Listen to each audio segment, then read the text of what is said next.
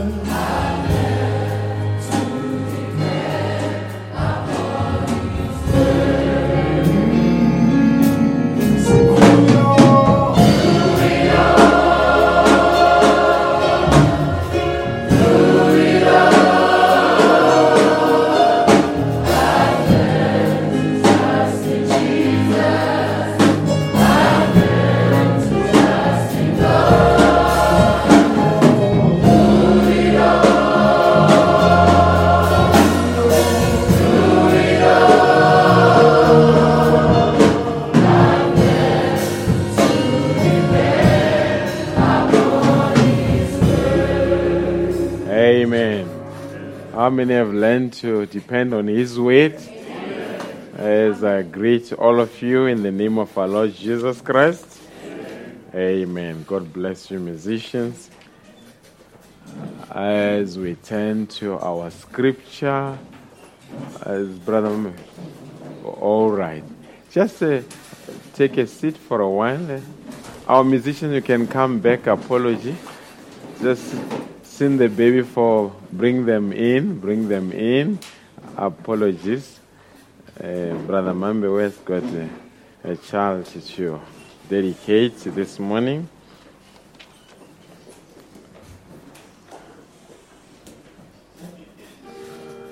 If I was dedicated as a baby and I grew up and later as an adult, I find that they never sang Bring Them In for me, I'll be very upset.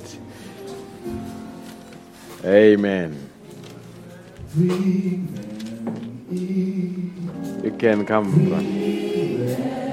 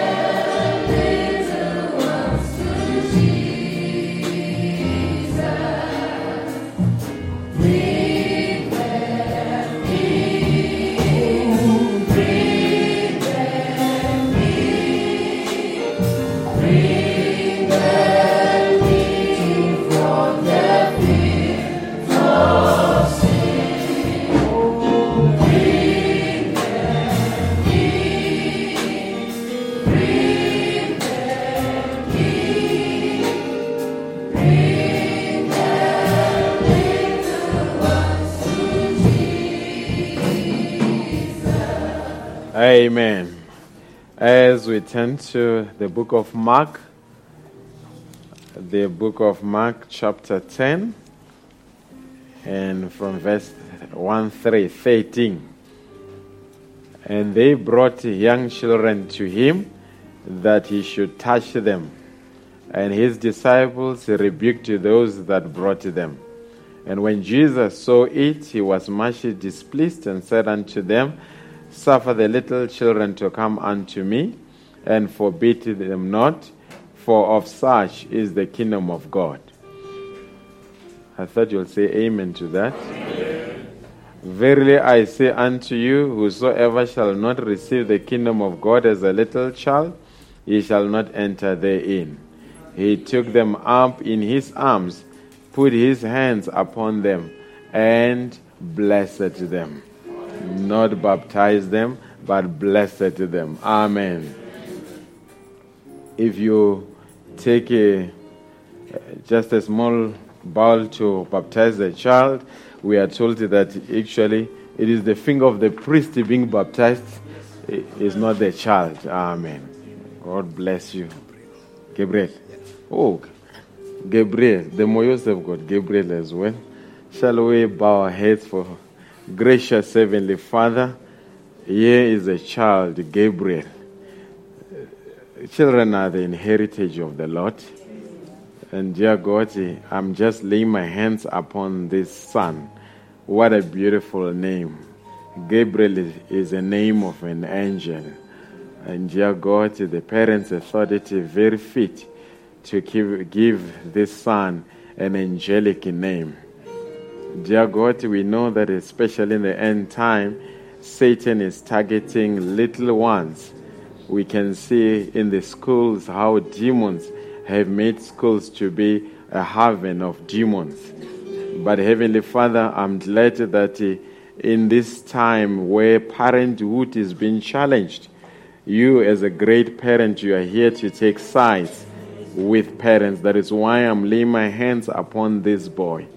I don't know what lies ahead of the journey called life, but dear God, there is one thing that I require. Whatever this young man will face later on in life, he must remember there was a minister of the gospel that said prayer over his life, and this prayer availeth much for the rest of his journey. And I say, Satan, you've got no role to play upon in the life of this child. May you instill a sense of wisdom upon the parents to raise this child in the fear of the Lord. As I commit this bundle of joy for the Brother Mwembe to you, we commit everything to you in the mighty name of Jesus Christ. Amen. It's not Mwembe, it's Mambewo. Amen. Mwembe is in Zambia. Mambewo is from Zimbabwe. Amen. Shall we stand to our feet? We don't sing. God bless you. You are coming for Gabriel. Amen. It's good to see Brother Washington. God bless you richly. Amen. I mean, I'm happy to see Brother Washington. Amen. So we had time to spend together yesterday, just reflecting on quite a lot of things, especially on the departure of Sister Gloria. And I said to Brother Washington, it's just an honor and a privilege for me to have been one of the pastors that pastored Sister Gloria. And I said, it goes without saying, it's beyond controversy. Sister Gloria was a daughter of God. Amen. Those that came in contact with her can testify to you that she always had a godly atmosphere around her. Didn't speak much, but smiled much. Amen. So we are glad that there's going to be a great reunion somewhere on that shores of that river. Amen. So we appreciate everything that the Lord has done in carrying our brother through that trial. Amen. It's beautiful to have somewhere where you go to when there is trial. Amen. Somebody to go to and report matters. sometimes, I don't know, when people are not believers, it's not easy to comfort them. What do you use to comfort an unbeliever? And I said it to the other people, I said, being an atheist, it must be such a self-torture. What happens when you are blessed? Who do you think? Hallelujah.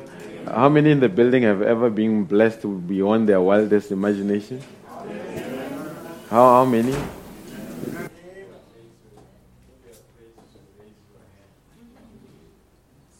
Imagine being blessed beyond your wildest imagination. You can't thank a human being. You've got to thank the higher power. And that is God. Amen. Let's turn to the book of... We're going to have a good time. Satan is trying to block, but I will not be blocked by Satan. Amen. Maybe while brothers are here, let's just turn to the book of 2 Timothy, chapter 4. From verse 6. It reads in this manner, if found.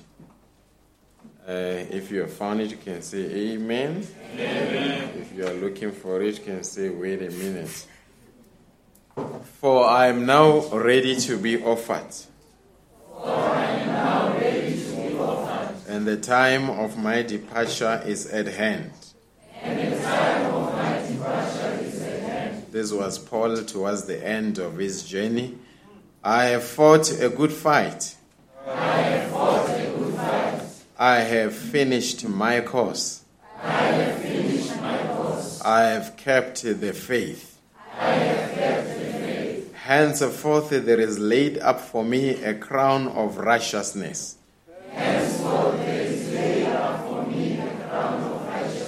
Which the Lord, the righteous God, judge, shall give me at that day.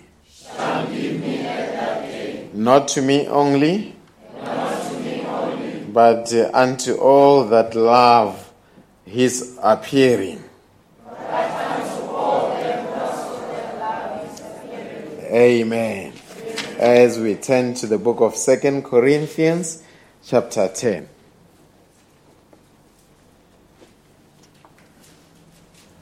Verse 4.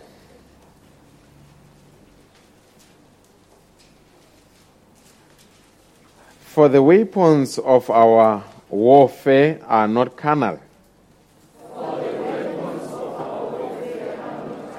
but mighty through God to the pulling down of strongholds.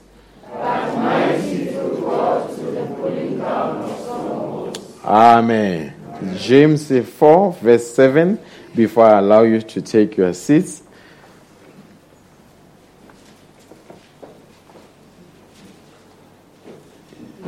James chapter 4, verse 7.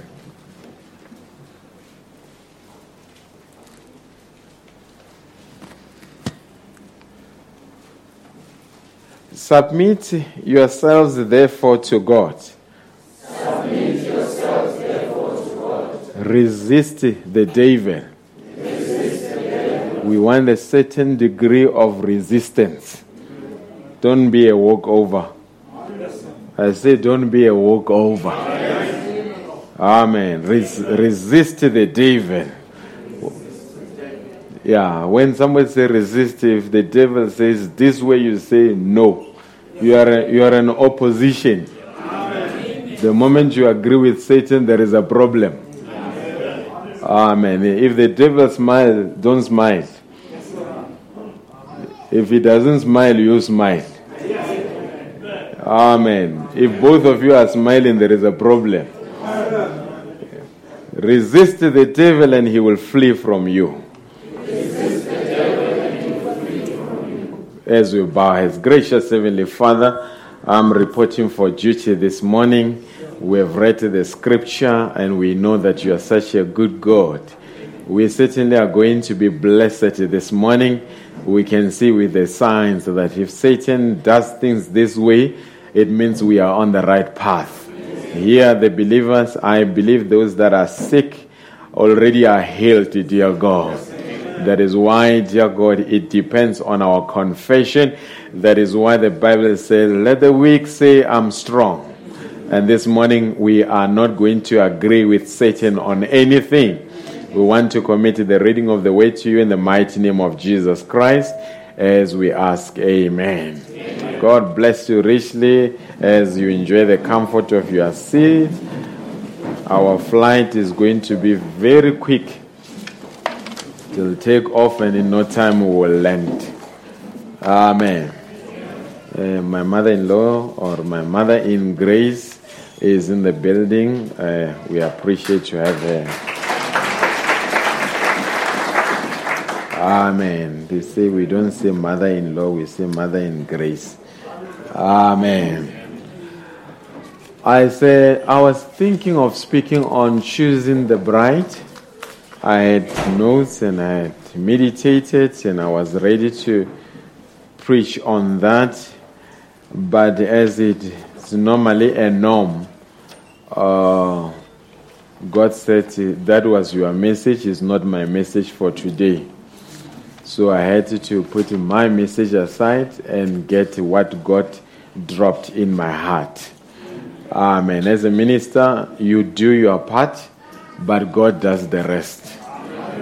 The problem is if you dare come before the people with your message, your mouth will go dry 10 minutes into the message. So at the risk of not allowing my mouth to go dry, I had to submit it to the will of the Lord. Amen. So I want to speak on fight back. Last week we spoke on the right mental attitude. On Wednesday we spoke about the unholy alliance. This morning we want to speak on fight back. And my question before I get into the message, it may sound like a very radical subject, but the gospel is very radical. That amen was not radical, but the gospel is very radical. Amen. Brother Branham, when he speaks about, when he placed the 7 messengers, he spoke about 2 gentlemen that came during the second age, which was Polycarp and as well as Irenaeus. When you go and read in the 7 church age book, he says Polycarp, although he looked like a great man, he looked like he could be a messenger for the age. But he said he compromised with church organizations. Then it says Irenaeus was militant towards the church organization. Now, when you come and look at Martin Luther, when he went and pinned those theses on the door of the Catholic, there was a certain degree of militancy. When you come and look at Brother Branham, you can see he may have looked reserved as an individual, but once he stepped behind the pulpit and under the anointing, he was quite a militant man. Amen. How many believe that Brother Branham was quite a militant man? Amen. Spiritual militancy here. Now, if you are going to be a soldier, you don't handle the enemy with velvet gloves. Either you go for a kill or the enemy goes for a kill. Hallelujah. That sounds radical, especially to gentlemen and women that are Christians, that don't know that the hour requires a certain degree of militancy. The devil is at war. The devil is at war. And as you say amen, he's waiting for you outside. So say amen with an understanding that that fella is there by the gate waiting for you. Amen. He was chased out of the building by godly songs, by godly prayers, by godly atmosphere. But out in the streets, he's waiting for you. Amen. He's going to fight, folks. He's going to fight, and he fights tooth and nail, especially in this last hour. Every bullet that is loaded on Satan's gun, he's got no time to be generous with the bullet. Every bullet has got a target. Every bullet has a name. And the devil goes for precision. And if you are going to negotiate with Satan, you are not going to win. In war, we don't negotiate, we fight. How many believe that we are not on a picnic, we are on the battlefield? How many mothers that know that we are on the battle? Because I believe that if something is good, is worth fighting for. I say if something good is worth fighting for. Your soul is good, is worth fighting for. Your children are good, are worth fighting for. I say your children are good, are worth fighting for. Your marriage is good, is worth fighting for. Your ministry is good, is worth fighting for. Everything that is good is worth fighting for. Glory be to God. You can never protect what is precious without having a certain degree of fight in your belly. Amen. Now, we are going to use two characters from the Bible as an inspiration. Two characters that I love so much. We are going to look into Joshua. We are going to look into David. David was a man after God's own heart. Joshua, Brother Branham say, there has never been a war general in the history of humankind like Joshua. He says the person that almost came close to Joshua in recent time was a man called Jackson Stonewall. This man, he got his inspiration. He was one of the people that led America during its times of war. And he always was reading the Old Testament. And they later asked him after he won battles and said, Mr. Stonewall, what is the secret towards your victories? He said, I don't even drink a glass of water without saying a prayer.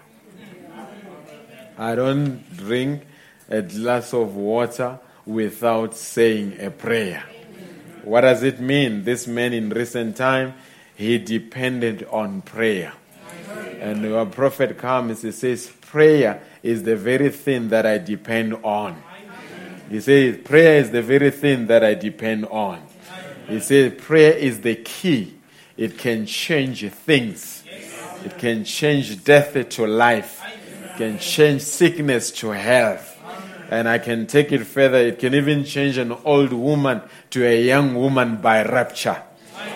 Prayer, there is nothing that can stop prayer. When a prayer is backed up by faith, it's bound to change circumstances. Hallelujah. Now the Bible says, submit yourselves therefore to God, resist the devil. What we begin to see in recent times is that there's a certain degree of docility. Docility is a state of calmness while you are being used. Docility, believers in the end time are becoming docile, meaning they allow themselves to be a walkover. They are fine for Satan to come and do certain things, and they are fine. It is business as usual. They are fine to have promises, but those promises are not fulfilled in their lives. They still have the Bible and carry the Bible to church. It is not a big deal to them. So that's what we call docility or apathy or passiveness or lack of interest and lack of agitation to make things happen. How many believe that the devil has become vicious in our time? The devil during the time of Abraham was not as vicious as he is in our time. During the time of Moses, he was not as vicious as he is during our time. A Christian today has got quite a lot of time, a lot to fight against. And that is why, not considering ourselves to be great, but we are living during a great time, because Brother Branham says, had God asked him which age he wanted to live in, he would have bypassed all the ages and he would have opted to live in our time. Why did the prophet want to live in our time? He says this is the grand age. He says it's the ending of time and blending of eternity. He says where we are, he says the devil, in the message, how can I overcome? He says the devil has become vicious. He has come in the name of the church to deceive the people. But he says God in this age is going to have overcomers. Hey folks, if the matric results come out and the principal say only 5 students passed, you see those that are confident are the first ones to say, my name is on the roll call. I don't care about the rest, but if it's 5, I'm included in that call. In this age, this is the age of overcomers. I believe my name is in that roll call. And it's up to you as well to claim that my name is in that roll call. And I want to say, you can never win the battle. You can never be declared a victor without a battle. You can never be declared that you are healed without sickness. You can never be declared that you have arrived unless you depart. There is always the coming out and the going in. Your life is in a twofold manner. Are we together? But even before I get into my quotations, we are not going to retreat. We are not going to retreat. We are not going to retreat. We are not going to retreat. I want that message to reverberate even in hell. We are not going to retreat. The battle will intensify, but we are not going to retreat. Hallelujah. There will be moments where we want to give up, but we are not going to give up. We are not going to quit. We're going to see this thing through. If it takes our last breath, let it be so. Oh, you can say amen better than that. Folks, we are not going to retreat. We are not going to surrender. Hallelujah. Every inch of the ground that was promised, we're going to claim it. Every inch of the ground that was promised, we're going to claim it. Every blessing that was written in the Bible, we're going to claim it. Every victory that was promised, we're going to attain it. We are not going to go back, folks. Satan is expecting us to throw our hands in the air and say, that's it. We're going to be like the rest of the people and take each day as it comes. No, sir. We are here to set the agenda. To set the tone of things. Glory be to God. Now, Joshua, we remember how after Pastor Moses died, Pastor Moses had a big church, 2 million members. Very, very troublesome church. Sometimes the bigger the thing, the bigger the problem. And I'm not encouraging smallness, but sometimes the bigger the thing. Have you seen? The elephant cannot move. Amen. Even when the company is still small, they is very agile. They even say we are very lean and personal. We give personal service. Once it becomes big, the other time I really got upset with a bad customer service somewhere in Joburg. I knew that I would go there, take things, and things would be fixed while I'm waiting. When I got there, they told me that, no, Mr. Madiba, it doesn't work like that. You've got to go at that counter. You've got to book it in, and it's going to come to the technician. It's going to be assessed. You're going to be given a report back. And from there, we're going to make a decision based on your feedback, whether we're going to fix it or not fix it. I said, but I was here a while back. You fixed it immediately. They said, no, you see, we have amalgamated. Now we have amalgamated with this company. Then I said to the lady, I say, now you are a big elephant. So an elephant cannot move because it has become bigger. Amen. So sometimes the bigger the thing, the bigger the problem. Not encouraging smallness. Amen. So 2 million people left Egypt. But it was a very troublesome church. A church that did not have a sense of gratitude. They complain about water. Water comes from the rock. Once water comes from the rock, they don't even come and say, we thank God, forgive us. The next thing they say, we're going to die here. There were cucumbers and garlic in Egypt. And now manna rained out of heaven. They ate the manna. No time to say, we thank you. Until such time when Moses went up the mountain, we find out that the church really molded a golden calf and worshipped the golden calf. What a church that once the prophet is off the scene, then they come with a golden calf. And I'm beginning to see golden calves in the message of the hour. Because the prophet is not on side. People need something tangible that they can worship. They don't believe that the supernatural God that is invisible is with us in the end time. Are you still with me? Now, when this church went around for 40 years, Brother Branham said the journey could have taken them 10 days, but God had to put them around the wilderness for 40 years because he had to sift the bad folks from the good folks. Amen. And the rapture could have, Brother Branham says, when I look down the line, I don't think we can even go beyond 1977. I predict that somewhere around 1977, things will come to an end. I predict, not prophesy.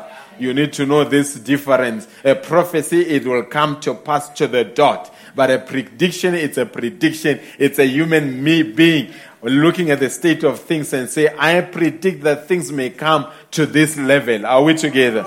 So he predicted that he couldn't see anything beyond 1977. He said, I just see pitch black. There is no hope, no more light there beyond that. This prophet never thought that in 2019 there could still be people that would want to live a holy life.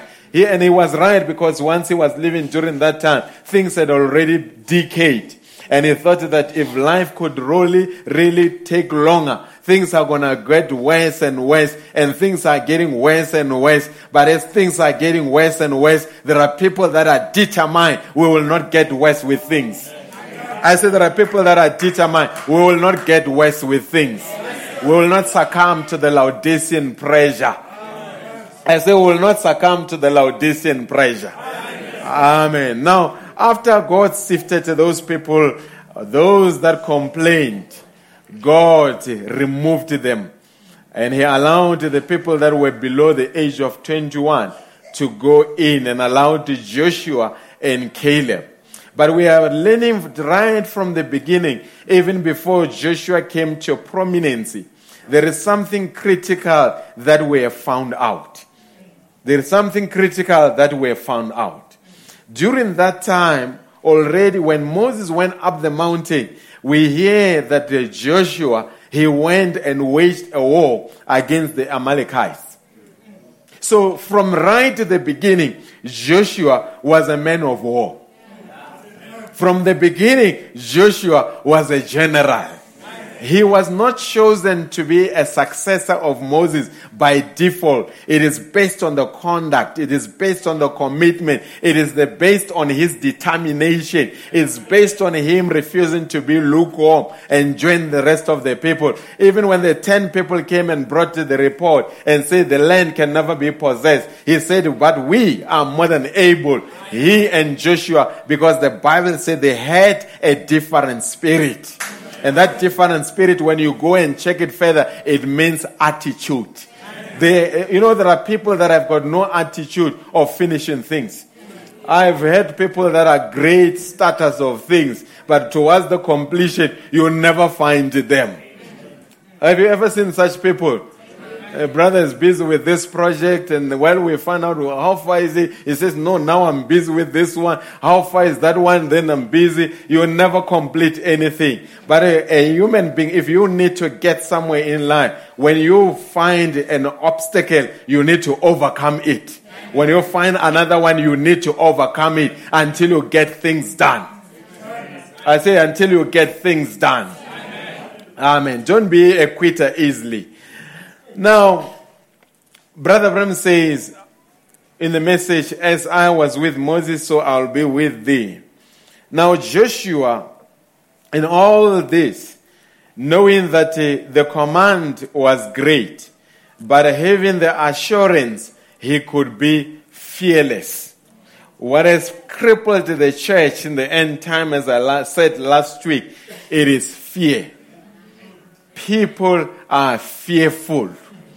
That is why you find yourself studying a lot of diseases and saying, how can I prevent them, even though you are not a medical doctor? Because why? The world is paralyzed by fear. Folks, even if we die, there is the resurrection.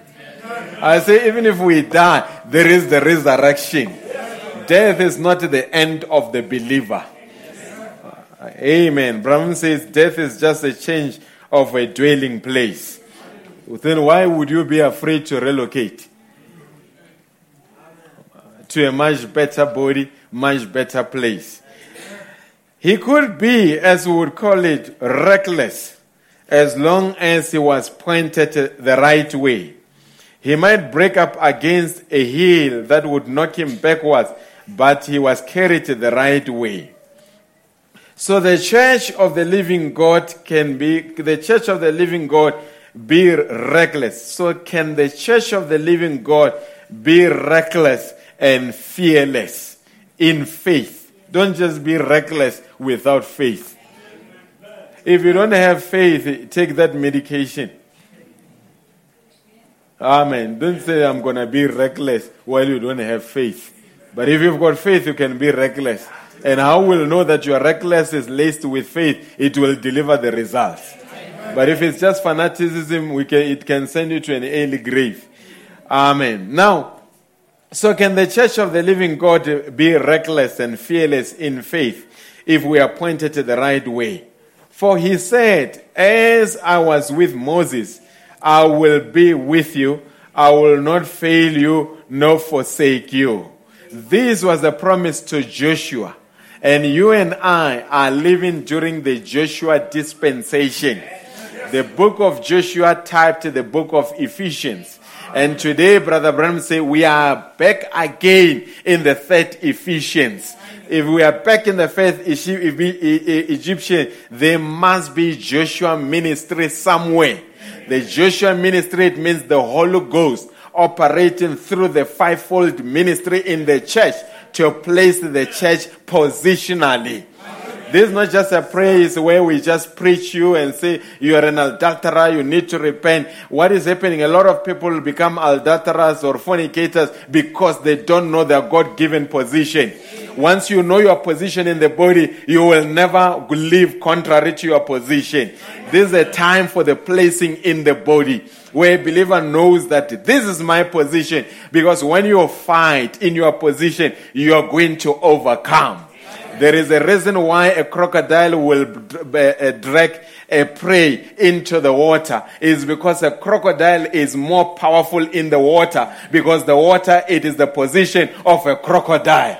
There is a reason why an eagle will come down and really grab the snake and take the snake up in the air, because the snake in the air cannot maintain a posture, because you cannot crawl in the air. It's about positional victory. This morning, if you are defeated, check where you are. And if you are not at the right place, go back to your position, because in your position, there is victory in your position. You can never be blessed when you are outside the homeland. The homeland today, it is the message of the hour. When you live the message, you are going to live a life of defeat. You'll be defeated in every area of your life. But when you come back to your ought to be position, which is the message of the hour, things are going to change. I say things are going to change. Victories are going to be attained. Testimonies are going to emanate from your position. Things are going to happen from your position. This morning, my sister, my brother, recognize your position. Amen.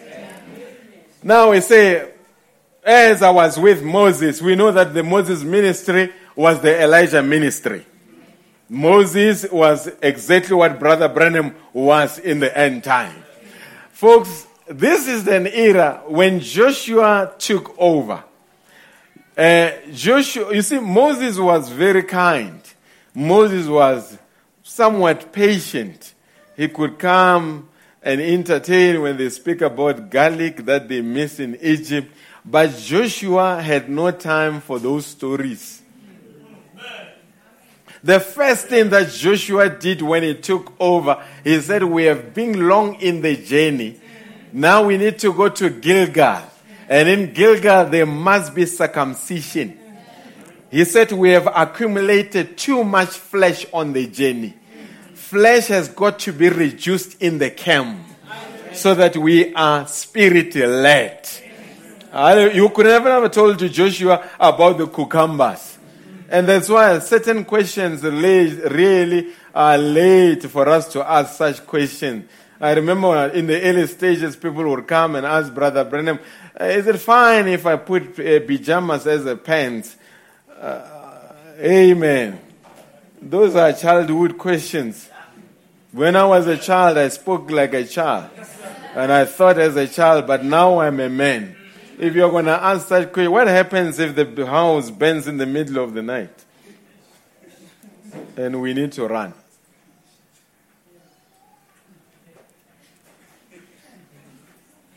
When there is fire, there is no time to change attire. As soon as there is screaming and say, I know I'm touching a sensitive area. I can see with the looks in the building. When they say, there is fire. If you are on the top floor and you are able to jump, you need to jump through the window. And by the time everything gets sorted, oh, sister, what has happened?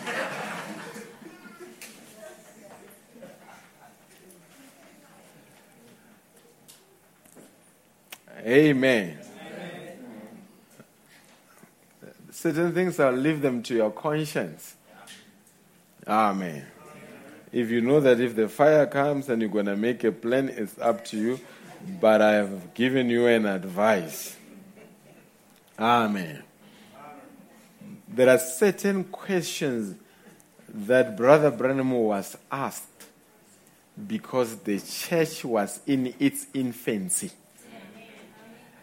There are certain questions that the church is not allowed to ask in 2019. Because there are certain questions that you can entertain from your child when they ask certain questions. We had a brother, and one time he came to me, and I did not know the street language during that time. And he said to me, Pastor, I'm going to do a direct translation, and I'll explain what it means. Then he said, Pastor, is it wrong to climb a camel? Ukibela a camel. Unamela camel. No. Me, listeners, wow, we know people that climbed the camel for many years. It's not a problem to climb the camel. I remember I was with Brother Mbanya. Brother Mbanya pulled me aside saying, Funis, you know what is to climb a camel? I said, what is it? He says, no, it's to go to a loan shark and borrow money. Hey, I said, brother, come back. Don't climb the camel. You see, because it was lost in translation. I say, don't go there because loan shark, they've got a lot of interest. But the brother had been around in the message for 20 years, and I was asking, why is he asking such a question? Certain questions that you ask, they begin to reveal whether you are growing or regressing in grace. You allow me to preach? If we know that you've always worn long dress, and you come and say, but what if it comes around the knees? It's a reflection. Why was it not a problem all these years? Why is it becoming a problem now? It's because you have moved from your position. Questions that you ask, they reflect. I'm not saying be afraid to ask questions. We've got to take questions and answer questions. But certain questions you need to ask yourself, is it warranted for me to ask such questions after I've long been in the journey? Amen. Now, for he said, as I was with Moses, I will be with you. I will not fail you nor forsake you. He never forsook Moses. He never forsook Brother Branham. He never failed Moses. He never failed Brother Branham. He will not fail Joshua. He will not fail the fivefold ministry that is operating in the church. He will not fail us. He will be with us. I say he will be with us. Now, in this message, the unveiling of God, paragraph 155, he says, notice, only Moses had the weight. The weight that there was nothing new delivered to Joshua. Joshua had to take what Moses had already delivered to the people. There is nothing new to be delivered to the church. If there was one ministry, if there was one mystery that was not revealed, God was not going to take Brother Branham. I say if there was one mystery that was pending, God was not going to take Brother Branham. Because in the midst of the unveiling of God, it says all the mysteries will be unveiled and revealed in that Elijah. So Elijah cannot be taken when mysteries are not revealed. Every mystery that had to be revealed has been revealed. You might be waiting for your own individual revelation, but revelation is already out there. It's waiting for you to receive that revelation. So Moses, this must be emphasized. Only Moses had the weight. Why is it supposed to be emphasized? It's because the weight cometh not only to everybody, it cometh to the prophets. Amen. Folks, God can never bypass the prophet and give you a better revelation than the prophet. That's why a sign of insanity is when you begin that you think you can correct the messenger of the hour. That's quite being irresponsible. Now, he said, there wasn't a group came down. There wasn't just the Pharisees or the Sadducees. It wasn't a certain sect or clan. It was Moses. He got one man. He can't get two or three different minds. That's why in our time, we only have one man that we must refer to. I say we only have one man that we must refer to. Hallelujah. We are all coming. This morning, all of us here are here because God sent William Branham. I say all of us this morning are here because God sent William Branham. So that means before we do anything, the first thing that we are, what did William Marion Branham say about it? Not about what brother so-and-so said, because we are not here because of brother so-and-so. Hey, folks, you are not here because of Madiba. I did not know you. I never could have met you. You heard the voice of Elijah in the end time. And you responded to the voice of Elijah in the end time. So when we have gathered together like this, we come from different backgrounds, different thoughts, different opinions, but our opinions matter not. The only thing that matters, it is the word that came through the prophet messenger.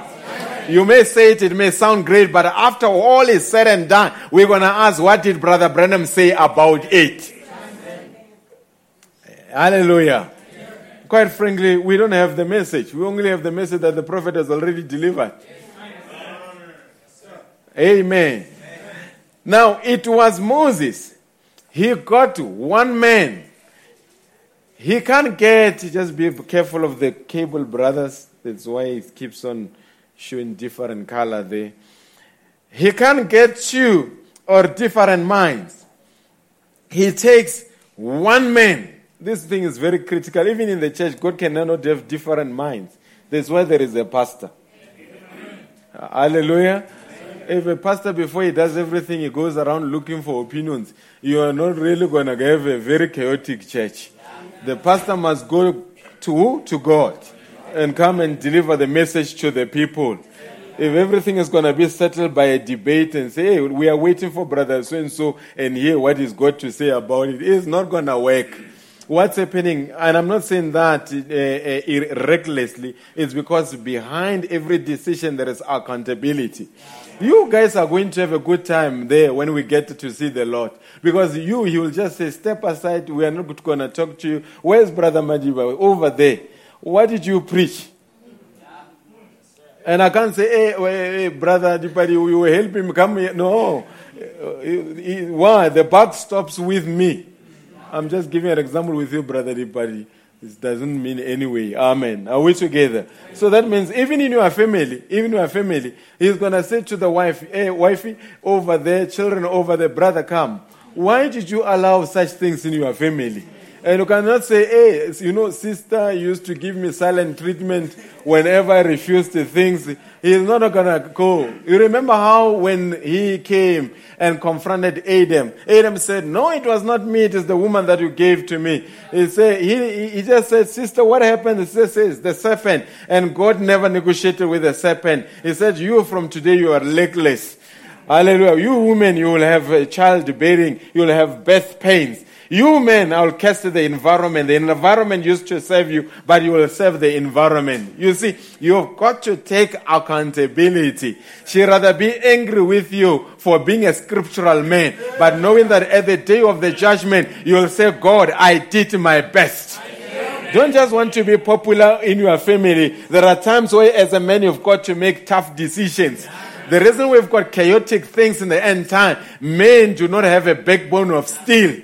They are swayed by emotions in the family. You know that you can't allow that thing in your family, but because what if they're going to be upset? If they become upset, let them be upset. You will pray for them. I say you will pray for them. Am I preaching? Can I have an amen from me? Hallelujah. One thing I've realized about this church, a lot of people, they normally become jittery because in this church we give a man his rightful position. And once we have given you a rightful position, we really hold you accountable to it. Hallelujah. You don't just become a head. You must be a head that is responsible.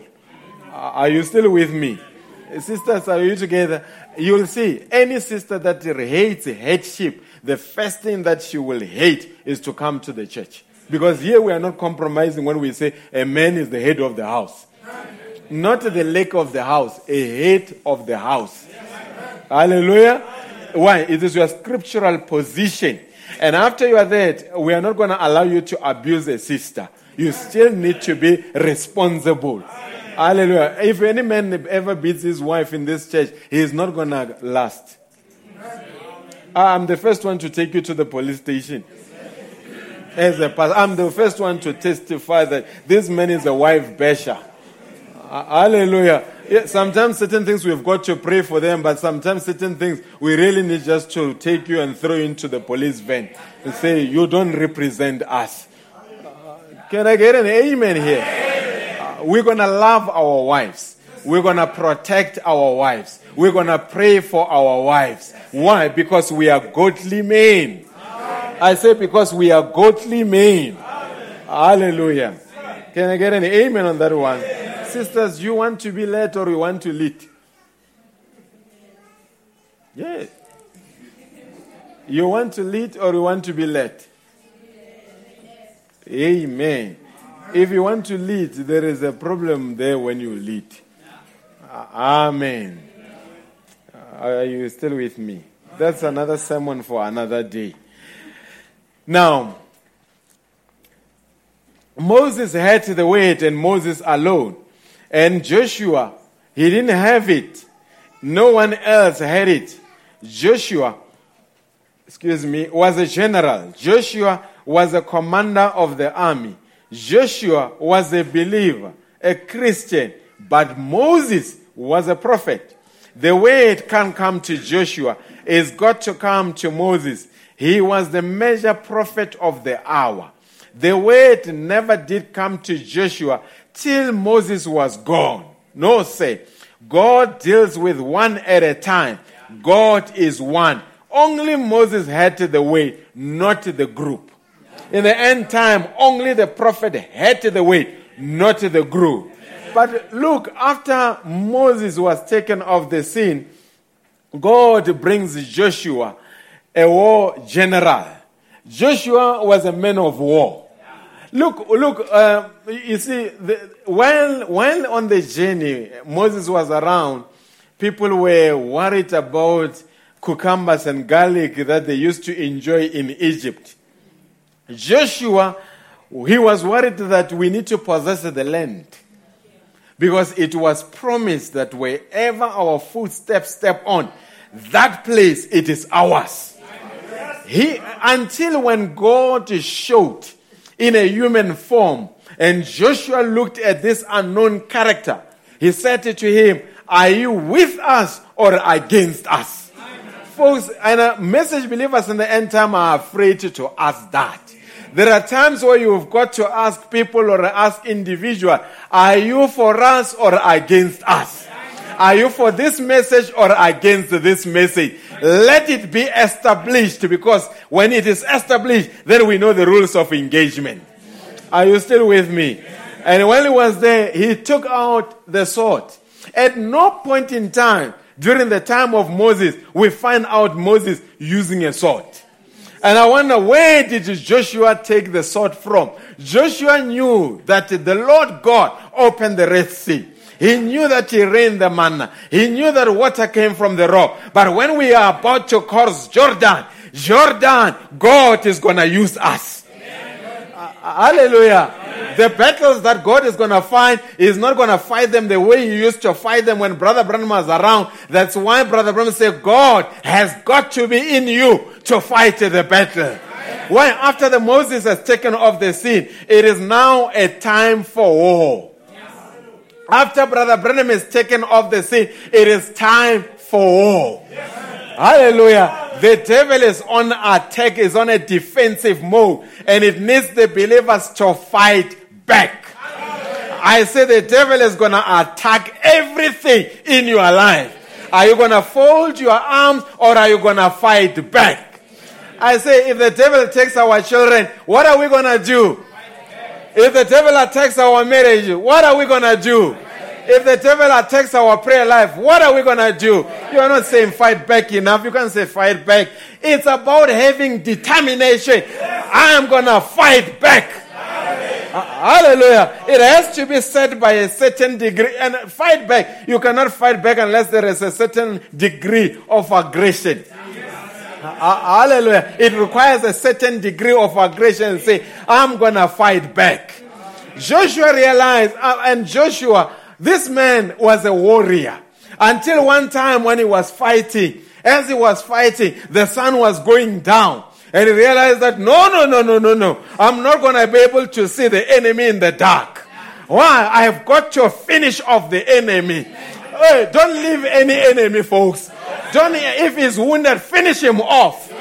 Don't ever leave any demon. If it is wounded, finish him off.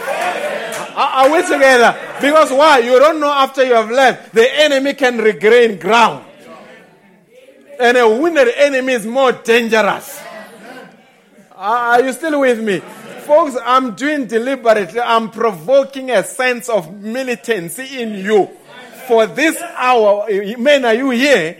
We are not going to give up in this hour. Satan is going to cause uncertainty in your job environment. But what you need to do, you've got to fight back. Are you still with me? There's going to be misunderstanding in your house, but you've got to fight back. There's going to be misunderstanding in the church, but you've got to fight back. You're not going to leave. Oh, folks, maybe you had much better say to Satan, I'm not going down without a fight. We are not going down without a fight. Hallelujah. If it requires our last ounce of energy, so be it. I say, so be it. Are we together? And when the sun was going down, Joshua realized I need an extra time. And right there, he says, son, stand still. He did not fast. He did not pray about it. He knew that this war, it is not my war. This battle is not my battle. God is a partner in this battle. And whatever I say God must do, God will do it. And you and I are living during the time where Jesus said, whatever you bind here on earth shall be bound in heaven. Joshua understood, if I say it, heaven has got to action it. Oh, where have you ever seen a man stopping the sun? I'm looking for the Joshuas of the hour that can stop the natural element through the power of the spoken word and say, the enemy, you had much better, you have provoked the wrong person. Sun stand still, and the sun stood still. Thou says the scripture. It was not God saying it, it was a man saying it. When you are in the will of God, you can say anything, God will back it up. I'll repeat the statement. When you are in the will of God, you can say anything, God will back it up. Why? Because you become a mini creator. I say you become a mini creator. You become an amateur God. Glory be to God. Am I preaching to the people that understand the power of the spoken word? Am I preaching to the people that know they can stop the natural elements?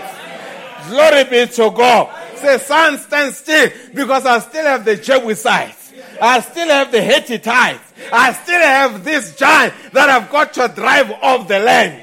Oh, we need such sisters. We need such brothers that say there is still more to be attained. There are still more revelations to be attained. There is still more ground to be covered. And therefore we are not retreating. Forward we go. I say forward we go. Every inch of the ground shall be claimed. I'm looking for sisters that can say, Satan, I am in the faith. And my faith was enough to save me. But it's not only enough to save me alone. I'm coming with my children. And if you are going to attack, I'm going to fight back. I don't care how long they've left the message. You are on that seat for a right purpose. And today, you on your seat, you can say, Satan, they are coming back. Folks, they are coming back. But it needs somebody that has got a fight in their belly. Hallelujah. The willingness to fight more. Hallelujah. Are you still with me? Maybe while running ahead of myself. Now let us look at this man, David. David is another warrior. Oh, brothers, David was a great man. While a young man of his age should have been worried about playing soccer, basketball, or baseball, or whatever it may be. But he was out there confronting lions. Hallelujah. Well, his peers were busy talking there and hanging around and just having fun. But David was out there alone. And while he was there taking care of his father's sheep, And all of a sudden, a lion came from nowhere and it was about to snatch one sheep. And right there, David stepped to the fore and held that lion and ripped it apart. Hallelujah. I'm interested in those battles that you win, that nobody knows the battle that you were fighting. Hallelujah. Have you ever experienced a victory in a private battle? And you are in church and people just see you raising your hand and say hallelujah. But they don't know at that time. You know that your hands are bleeding. It's because you handled the lion with the bare hands and ripped it apart. Hallelujah. Certain battles, God is not going to make a showmanship. He's going to allow you to fight those battles. Every one of you has fought private battles that you are afraid to tell everybody about and say, what will they think? But one time, you overcame.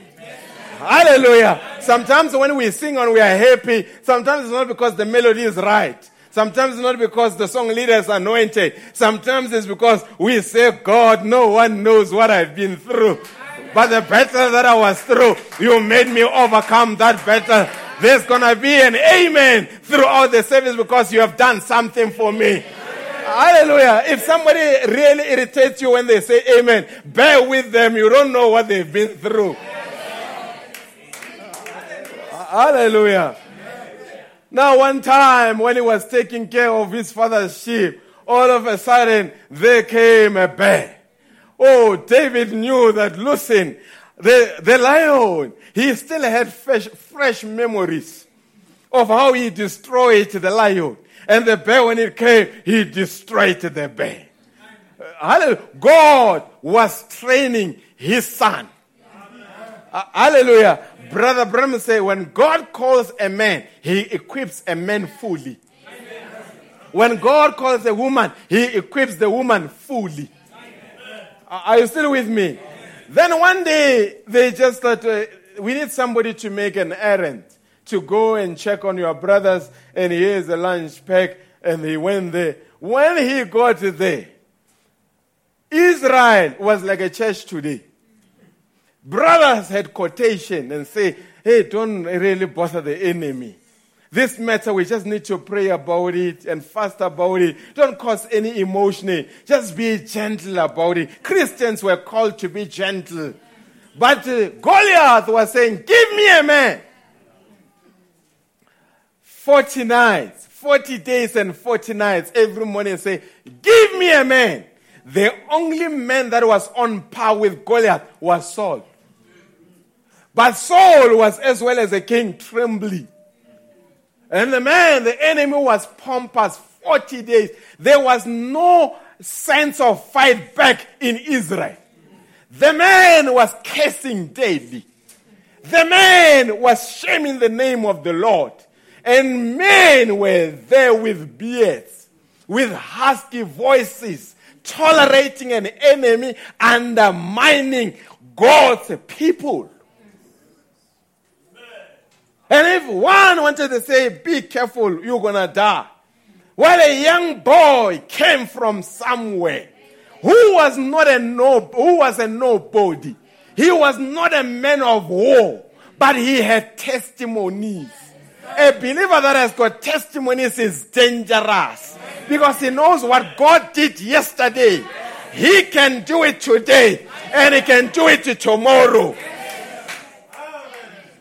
And when you got there, the enemy charged, give me a man. And David heard that and said, who is this man? The brothers say, we have been like this for 40 days and 40 nights. Don't speak too loud, lest you attract attention to yourself. But David was not a man that you can say shush. Hallelujah. He had a fight in his belly. He did not matter how long the enemy was there. There are believers, they don't care what the enemy has done. How long he has destroyed things. They say, enemy, you have done that, but not on me. Not under my watch. David said, who is this uncircumcised Philistine, who is this man of flesh? Because he knew that he was a man of spirit. Who is this man of flesh that can say things that he said against the armies of God? They say, wait a minute. He says, no. Now I'm done with delivering lunch. Now there are more matters to be sorted out. Hallelujah. God will always give you an opportunity to demonstrate who he is through your life. And boy, that was nobody. He said, no, I'm going to take the enemy on. And he went before Saul and they put a military regalia on him. And he began to move a few steps. He says, this thing is too heavy for me. When I met the lion, I was not wearing this. When I met the bear, I was not wearing this. Give me a time-tested weapons. Our warfare are not carnal. Hallelujah. Give me what I've overcame the devil with yesterday. Give me what I overcame the devil with yesterday. The message of the hour will defeat Satan anywhere, anytime, and under any condition. Somebody's listening to me. The message of the hour will defeat Satan anywhere. In your job, brother. In your marriage, brother. In your finances, brother. In your health, brother. Anywhere. And anytime. And under any condition. David came back and said, take this thing off. And he gave it back to the king. And he took a slingshot. Hallelujah. A young boy who was very petite in stature. He only had an ephod around him. And he went down with a slingshot. Brother Abraham said midway, he really bent down and picked up 5 stones. Hallelujah. And say, I need to do things orderly. 5 is a number of grace. 5 represents the name of Jesus. And he put those stones in the slingshot. Why? The boy had a fight in the belly. The boy said, God can never be defeated while I'm there. I'm available that God can use me. That God can never be defeated. And today, God can never be defeated. Why? We are available. I say we are available. Not only available, but we are willing. Not only willing, but we are capable. Not only capable, but we are anointed. We are the people that the Bible spoke about. Oh, folks. Paul was a great man, but God never allowed Paul to come and see the closing chapter of humanity. When the David was at his wit ends and was vicious, God said, who are the candidates to take this enemy on? He fought in heaven. He fought in the Garden of Eden. He fought throughout human history. But in the end time, in the last hour, who are the people to take the enemy on? Oh, my name was called. My name was called. Your name was called. That these are the people that will close the chapter of humanity. The last people to see the devil standing is us. And I say, God, we're going to whip him. I say, we're going to whip him. We're going to whip him with the scripture. We're going to whip him with the song. We're going to whip him with the quotation. We're going to whip him with whatever is available. What is in your hand? Samson had the jaw of the donkey. What is in your hand? Today, the weight, the message of the hour is in your hand. And David came down. And as it was, oh, everybody, the brothers wanted to blink at him. But he had none of, always in the battle, the devil will always bring somebody who was defeated to share their defeated testimony. When you are sick with a certain disease, somebody say, you know, my mother died of this disease.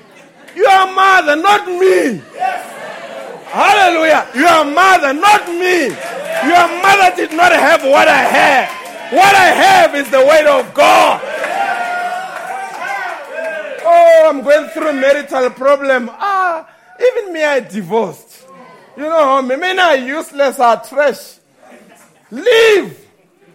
We are not preaching to leave us here.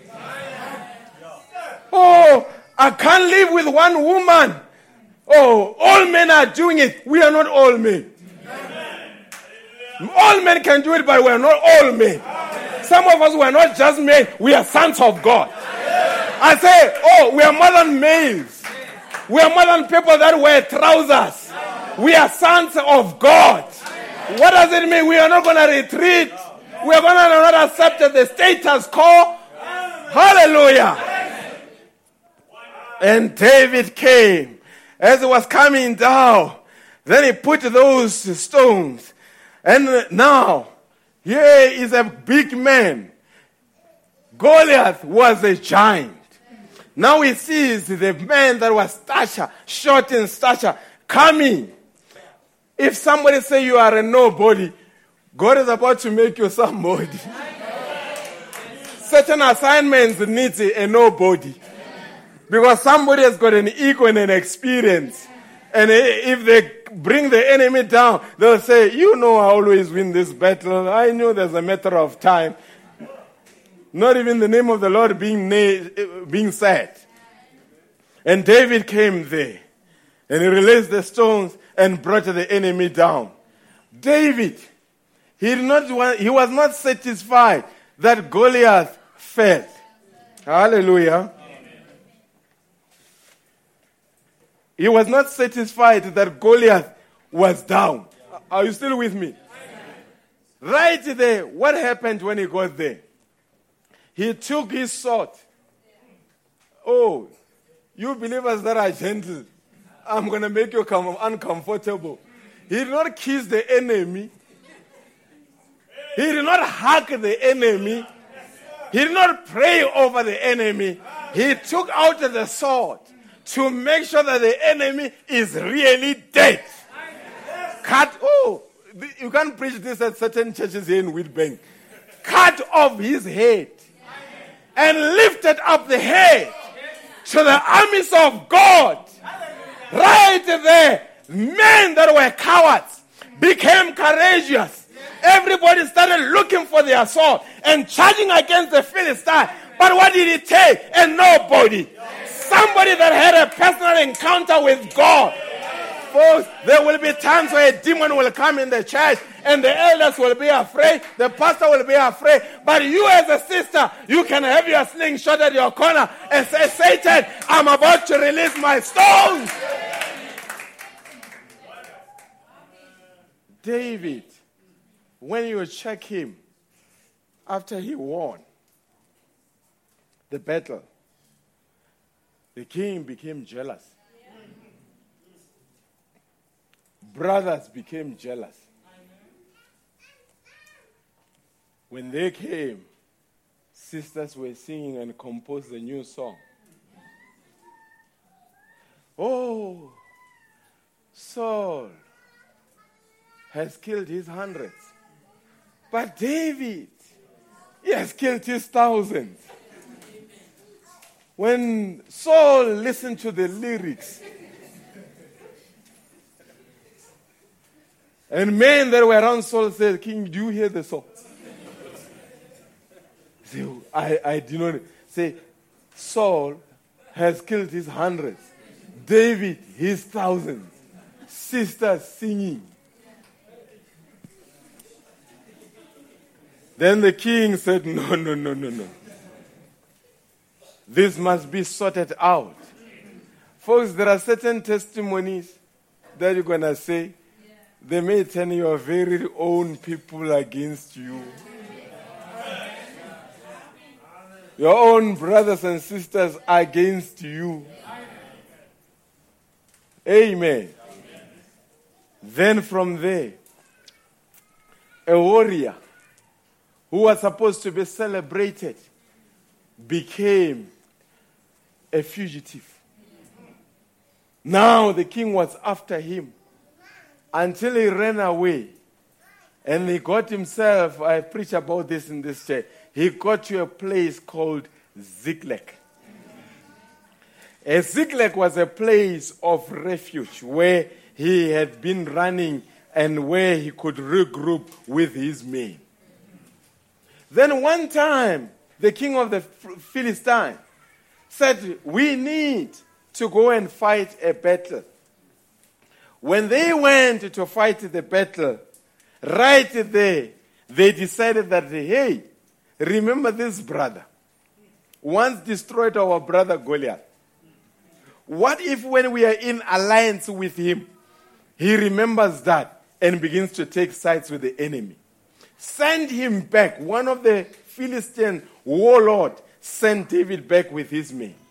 Now, when they were coming from that battle, going home, you know, when you have driven long distance, they say stats prove that 90% of accidents happen 10 kilometers away from your home. Because after you have driven for long, by the time you approach 10 kilometers, you're already imagining your bed, your food, then most of the people sleep. Go ahead, it's stats. Now, these men, as they were coming, they had long left their wives and their children, and now they're coming back after war. As they were coming, they see the smoke coming out of Ziklag. They're wondering what is happening in Ziklag. The smoke is coming out, but there is a deafening silence. As they got closer, they realized that Ziklag had been ransacked. There was chaos. The enemy had destroyed everything. Not only everything, there were 2 wives of David were not there. They'd been taken. And all their wives and the children have been kidnapped. And David, when he got there, he realized that, hey, we thought we were coming down. Remember, in the olden days, women, when you were coming, they were ululating and singing songs. That's why they could say David killed his 1,000 and Saul killed his 100. But that day, there was no sisters to sing. There was silence in Ziklag. Hallelujah. Look, listen, they have gone to fight the enemy this side, but another enemy slipped in behind. And this is where we as ministers need to be careful, and as the elders of the church. You could be a really hero in the church fighting big demons while a small demon is coming into your house. You don't know when he opened the door, and you don't know when he closed the door, but it's in. Now, David, when he got there, brother, bring it, Samuel 30. 1 Samuel 30, I need it on the screen.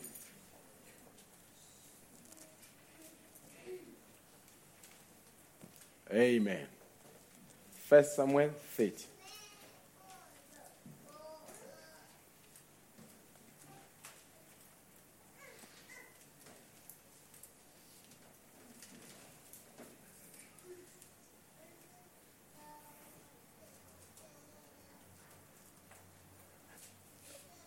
And it came to pass when David and his men were come to Ziklag on the 3rd day, that the Amalekites had invaded the south, and Ziklag, and smitten Ziklag, and burnt it with fire. Look, when the enemy comes, he burns everything. Come with it, brother. And they had taken the women captives that were therein. They slew not any, either great or small, but carried them away and went on their way. So David and his men came to the city, and behold, it was burnt with fire. And their wives and their sons and their daughters were taken captives. Then David and the people that were with him lifted up their voice, wept until they had no power to weep. Brothers crying until they could not weep anymore. Tears could not come anymore. Voices faded out. Because what was the enemy? The enemy is going to be merciless if you give him a chance. And David and 2 wives were taken captives and Ahinoam and the Jezreelites and Abigail, the wife of Nabal the Carmelite. And David was greatly distressed, for the people spake of stoning him, because the soul of all the people was grieved, every man for his sons and for his daughters. But David encouraged himself in the Lord his God. If you are a believer that functions because somebody is patting you on the back, if you are a preacher that preaches because people say amen, if you are a singer that sings because people applaud, there's coming a time where people around you will go silent. And not only go silent, they will blame you. We were fine until you brought us here. Look now what happened. What do you have for yourself? These were men that David was with. And David, after he realized what the enemy had done, then David realized in the midst of chaos, the word of the Lord is still an answer. I say he realized that the word of the Lord is still an answer. And say to Abiathar the priest, Ahimelech's son, I pray thee, bring me hither the ephod. And Abiathar brought thither the ephod to David. And David inquired at the Lord, saying, shall I pursue after this troop? They are coming from a battle, and they come and find the place destroyed. And now David is asking the Lord, must I fight back? Or must I accept that they are gone? Let's listen to what God said. Shall I overtake them? And he answered him, this is the Lord. Read with me. Pursue. For thou shalt surely overtake them. Today, if you are fighting a certain battle and you are about to give up in that battle and you are considering to quit in that battle, I've got a message from the Lord. Don't quit. Pursue. Pursue. For thou shalt surely overtake them. This is a promise from God. This is a promise from God. And without faith, recover all. Hallelujah. Without, oh brother, somebody had given up and say, my children are like this, they're going to be like this. My marriage is like this, it's going to be like this. My health is like this, it's going to be like this. But today, I'm saying, pursue. And you shall overtake them. And you shall recover not half, not a quarter. Oh, hallelujah. It makes me have a determination that Satan, I still have a fight in me to go and recover all. Hallelujah. We are now in the recovery mode to recover all. All our children, all our blessings, everything that God promised through the prophet messenger. Today I say, church, the world is in Ziklag condition. Things are burning in the world, but I'm looking for the David of the hour that still has the fight in their belly and say, shall I pursue after the enemy? What a question. Sisters, are you here? We need more on you on your knees than ever before. Hallelujah. No time for gossip. Brothers, we need you more on your knees. No time for silly church politics. I said it and understand what I'm talking. No time for silly church politics.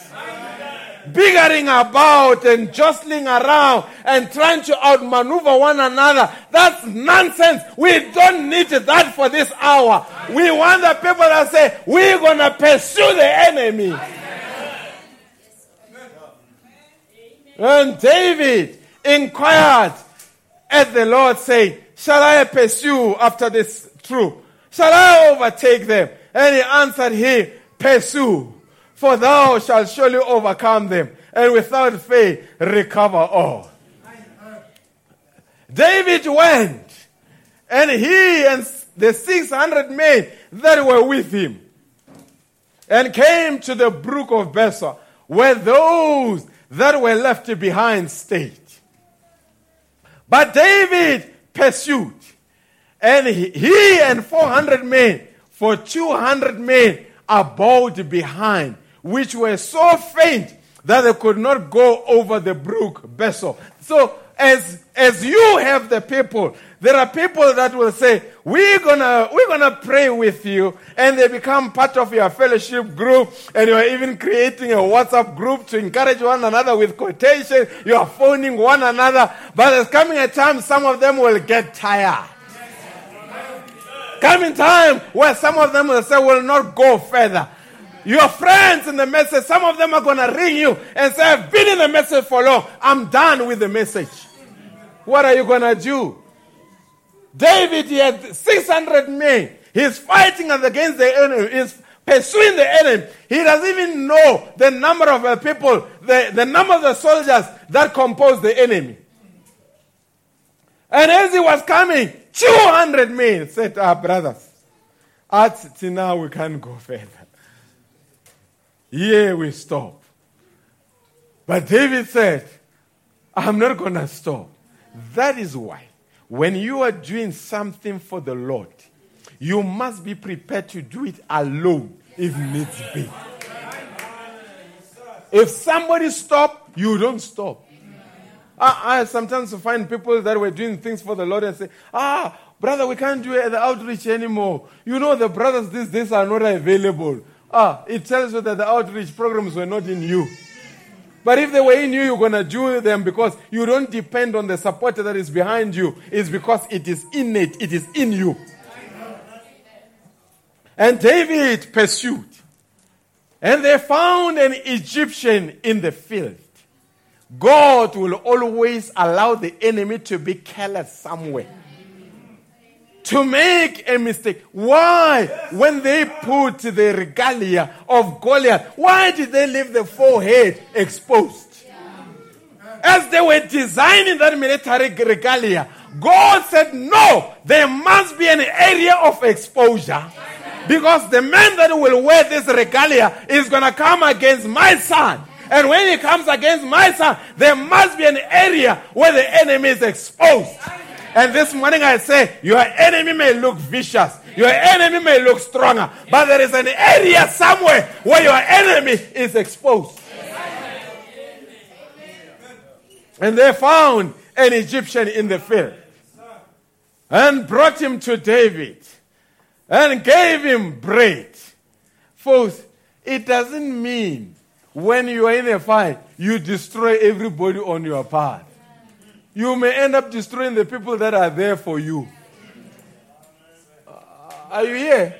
It doesn't mean that if every person that you confided in and they betrayed you, it doesn't mean that God is not going to send a confidant anymore.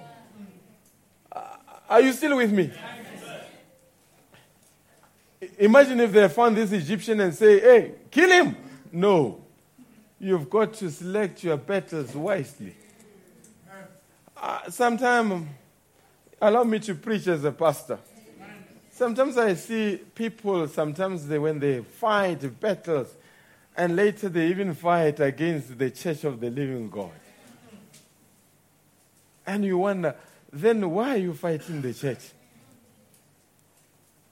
It's because of lack of wisdom.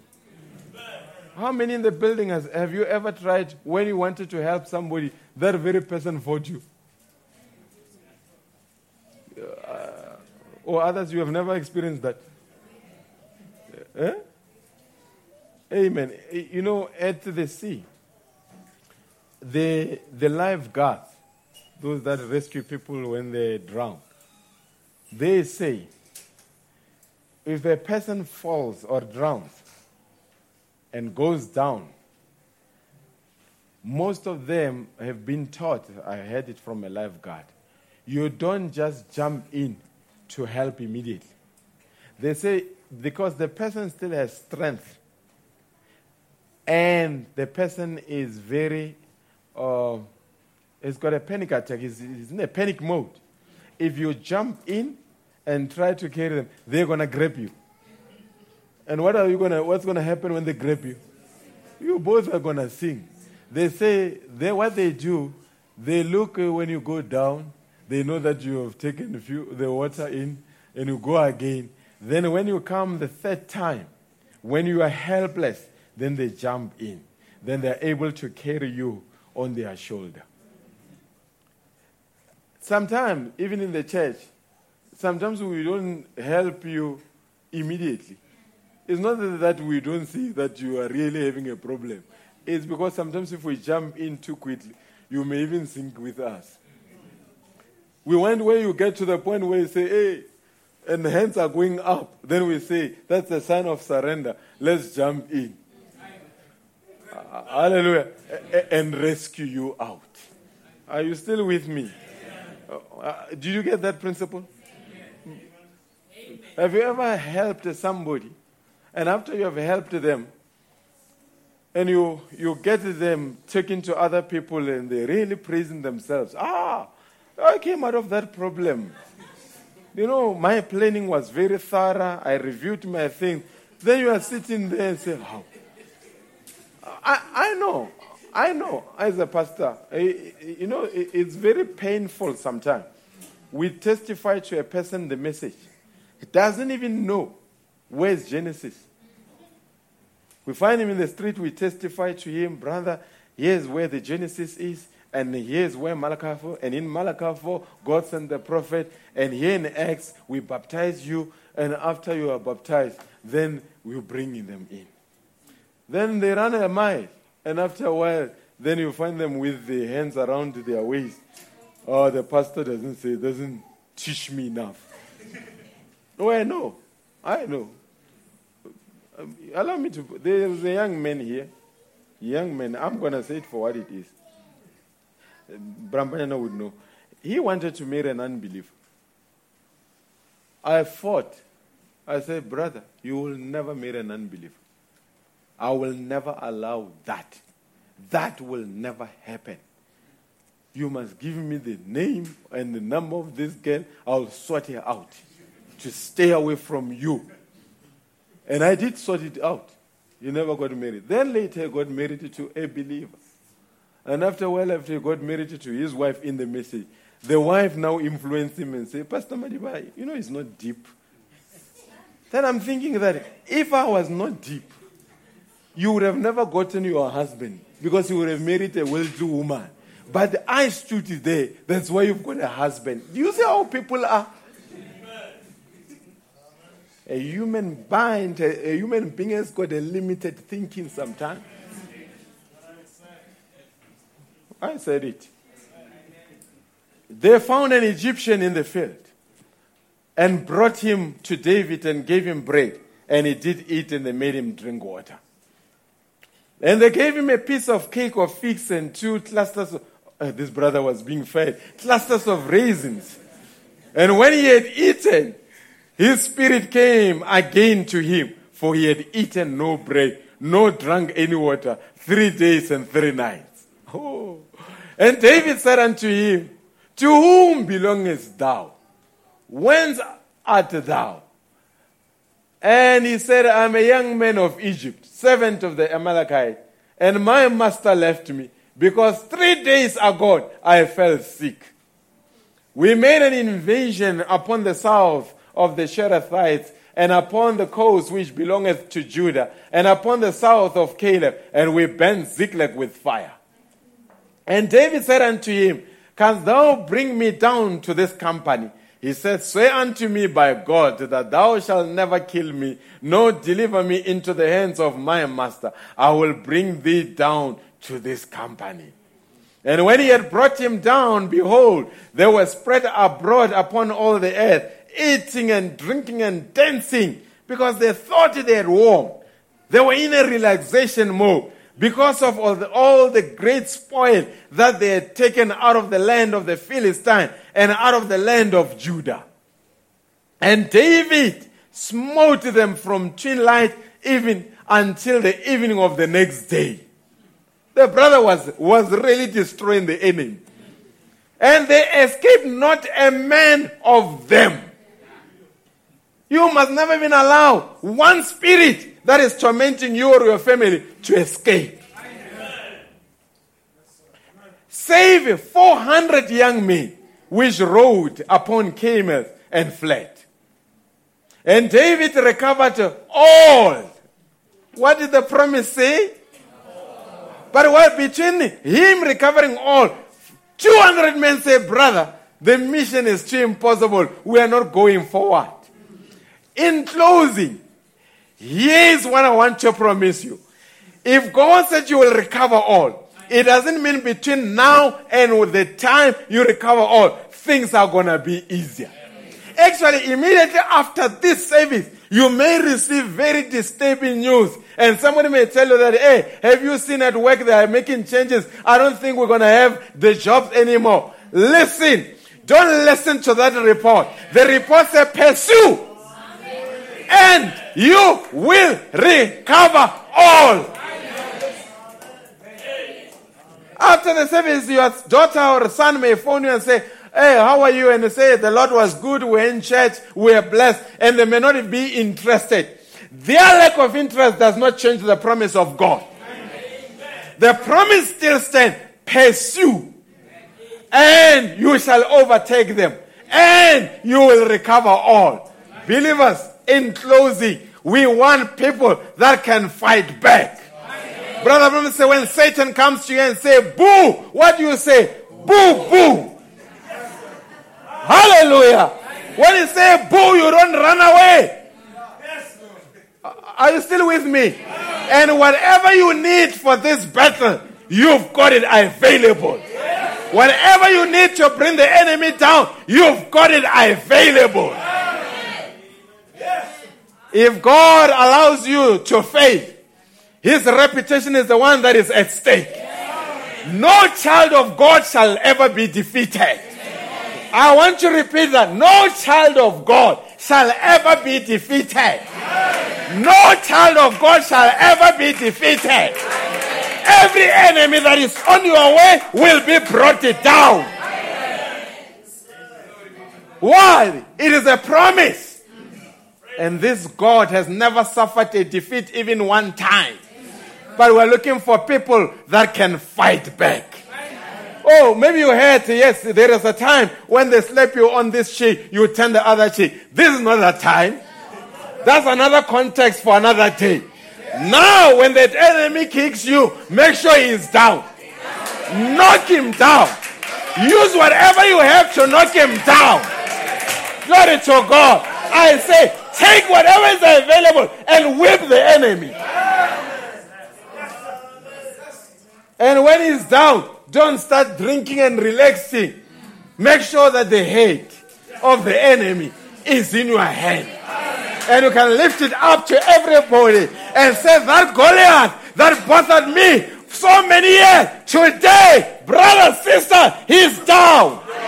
And when others realize that your Goliath is down, they start looking at their Goliath and say, if sister so-and-so made his Goliath come down, oh, I'm looking for my Goliath. And that brother looks for his Goliath. Everybody's looking for their Goliath. Why? Because the spirit of victory is in the camp. I say we're not going to retreat, folks. We are not going to give up. We're not going to quit. This message has got enough voltage. I say this message has got enough voltage. We will bring every enemy down. If it's enticing spirit, we'll bring it down. Whatever, if it's a spirit of cancer, we'll bring it down. If it's a spirit of DTB, we'll bring it down. This church is an invincible army in the end time. Invincible, it means you can never be defeated. Yes, as a soldier, there will be time where you go down. Because in a battle, you are apt to be wounded. But a real soldier will not relax on the belly. A real soldier, while he's down bleeding, he's got a way to crawl because he knows it's not when I go down that matters, it's when I rise up. Oh, glory be to God. I don't care how many times you went down. I'm counting how many times you came up. Am I speaking to real soldiers here? Am I speaking to people that are determined after the service? That say, we know we are the people. We know that we are the people anointed for the hour. I hope I've really infused a spirit of militancy in you. And after the service, before you eat your lunch, just go to the bedroom and think about anything that you have ever wanted and go kneel down and say, God, now I've come from the service. Doesn't matter. I'm reporting it back to you. I am submitting my request to you. Are you in the building? Are you in the building? If you want your children to be saved, after the service, go straight to the bedroom and kneel down and say, God, may the Holy Ghost go after them wherever they go. If there is a matter that you have complained about many times after the service, confront the matter. And make a decree over that matter. Say something over that matter. Then you will see. You will come with a testimony. And say, God is still on our side. God bless you richly.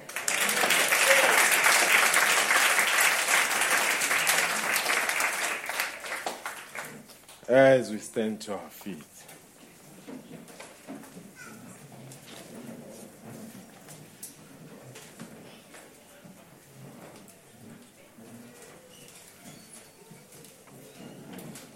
Are there Davids in the house? Are there Joshuas in the house? Are there Shamgas in the house? Hallelujah. These are the militia that say, bring it on. Amen.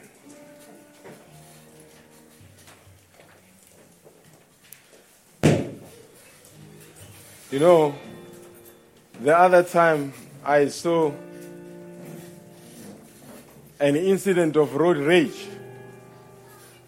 The driver, it was in Pretoria, this motorist cuts in front of the other motorist, and it really made the other motorist very mad.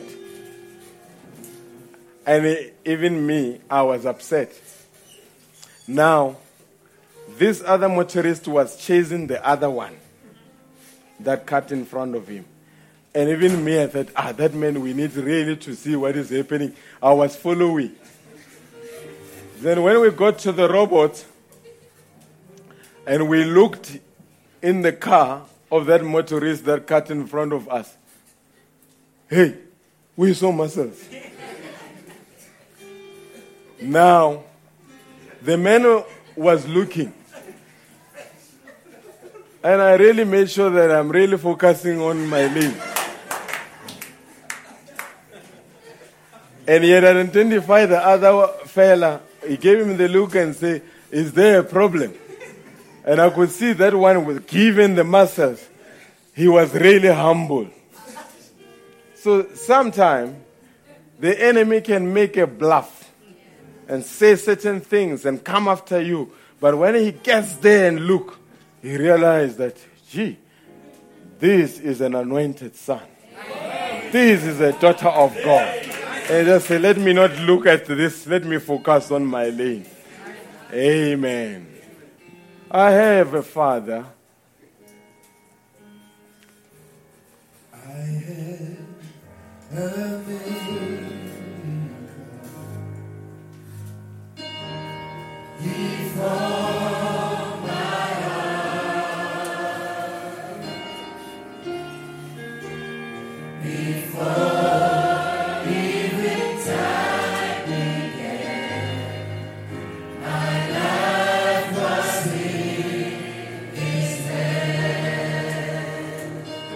I have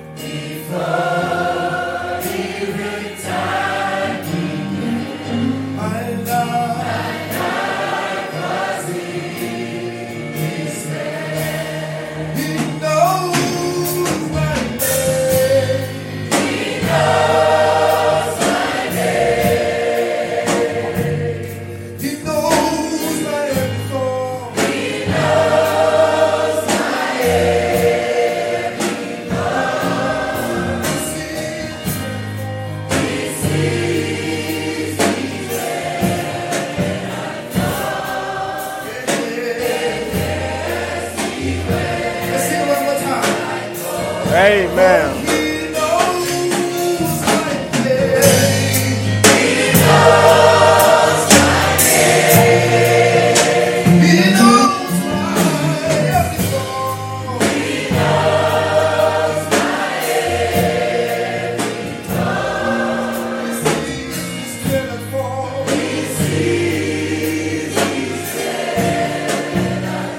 Brother Ripari. Brother Ripari, if you can come as we wrap up in prayer.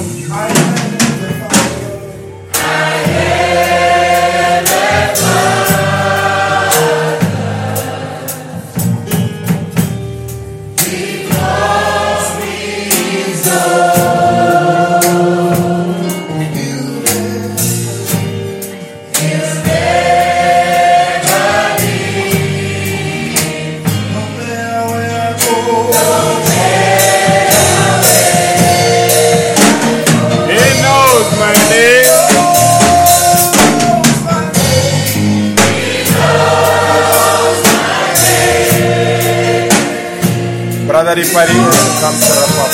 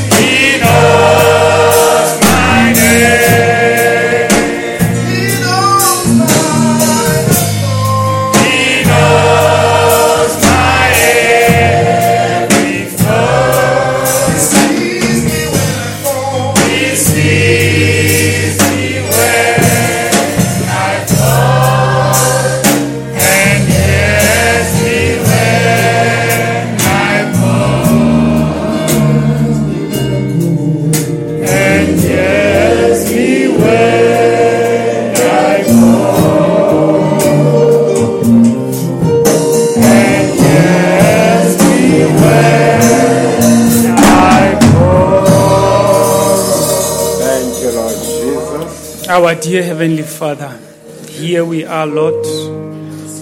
Father, we have just heard your word, Heavenly Father. Indeed, we have come in simplicity, Heavenly Father, to come and recharge us, Heavenly Father, to fuel us, Heavenly Father, just to be closer to you, Heavenly Father, and have, Heavenly Father, that faith that you are still God that still cares, Heavenly Father, yes, and have purpose for our lives, Heavenly Father. We are thankful for the word, Heavenly Father, that you have given unto us, Heavenly Father. Indeed, Heavenly Father, it is spiritual food, Heavenly Father, that is used for us, Heavenly Father. We are thankful, Father, for our pastor, Heavenly Father, who you always use him, Heavenly Father, who is always taking from you, Heavenly Father, to feed us, Heavenly Father. Yes. Not an easy job, Father, but Father, we say, Father, prayers to him and his family, Heavenly Father. Give him strength, Heavenly Father. We know virtue has gone out, Heavenly Father. Father, we know even this afternoon, Heavenly Father, we're still going, Heavenly Father, to have a service. Father, as we are about to leave this place, Heavenly Father, we will pursue, Heavenly Father, for all those things, Heavenly Father, that we have lost, that the devil has robbed of us, Heavenly Father. Father, you have said in a way that we must go and make a decree, Father. Yes. We're reminding ourselves that when we live here, Heavenly Father, We mustn't only, Heavenly Father, go and think about the natural only, Father. We must always, Heavenly Father, whatever that we are doing, seek you first, Heavenly Father. And then, Heavenly Father, lay whatever the purpose, the desires of our hearts to you, Heavenly Father, and thou shalt answer, Heavenly Father. Father, we are thankful, Father, as we come back, Heavenly Father, recharge us, Heavenly Father. Recharge also the speaker, Heavenly Father, for tonight, Heavenly Father, that is going to feed, give us the word, Heavenly Father. Bless the service that is coming, Heavenly Father. As we live here, still be with us on the way, Heavenly Father. Mercies, traveling mercies, Heavenly Father, we are asking from you, Heavenly Father. Bless our families, whatever that we are going to do, Heavenly Father. Bless this day, Heavenly Father. We commit everything to you in the name of the Lord and Savior Jesus Christ, and we pray, amen. Amen. God bless you. Amen. Now we are going to start. I think if we make it 5 o'clock for 5 o'clock, and then run about 20 past. The song leader will come to the fore, 20 past, half past. We should be able to finish in time, so it is for our communion. Just make sure that you do attend. And those that may have transport issues, kindly see the elders, Brother Mbayana and Brother Philip. Just report that you may need the service, the transport after the service, so that we can make an arrangement. But no matter where you are or where you stay, we'll find a way to take you home. Amen. That's our promise to you. Amen. God bless you richly. Just give us a song till we meet at 5 for the communion service. Amen. When I went to Namanda, when I went to Gitwe, when I went to Ageko, when I went to Namanda. Thank you, Father. When I went to Namanda,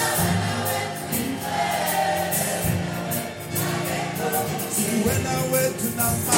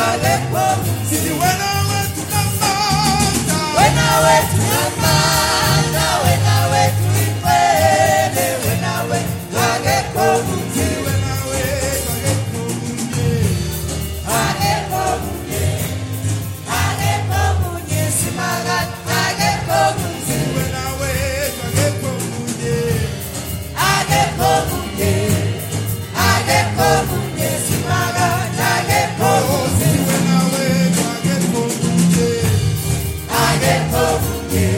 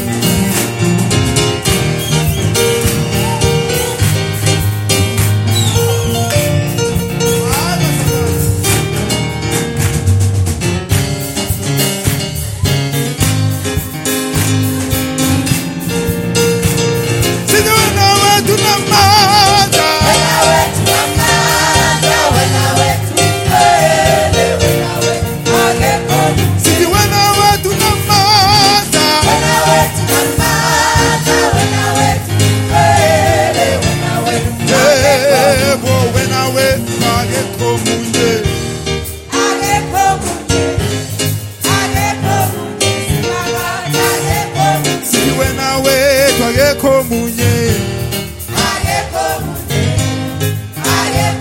Can you say it for the last time? Sithi wena wethu akekho munye.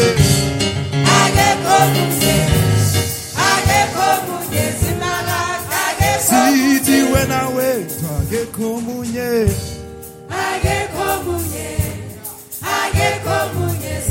Let's go. Sithi wena wethu namandla.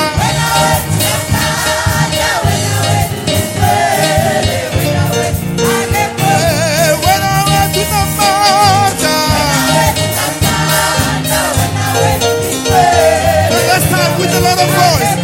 Sithi wena wethu namandla. One more time.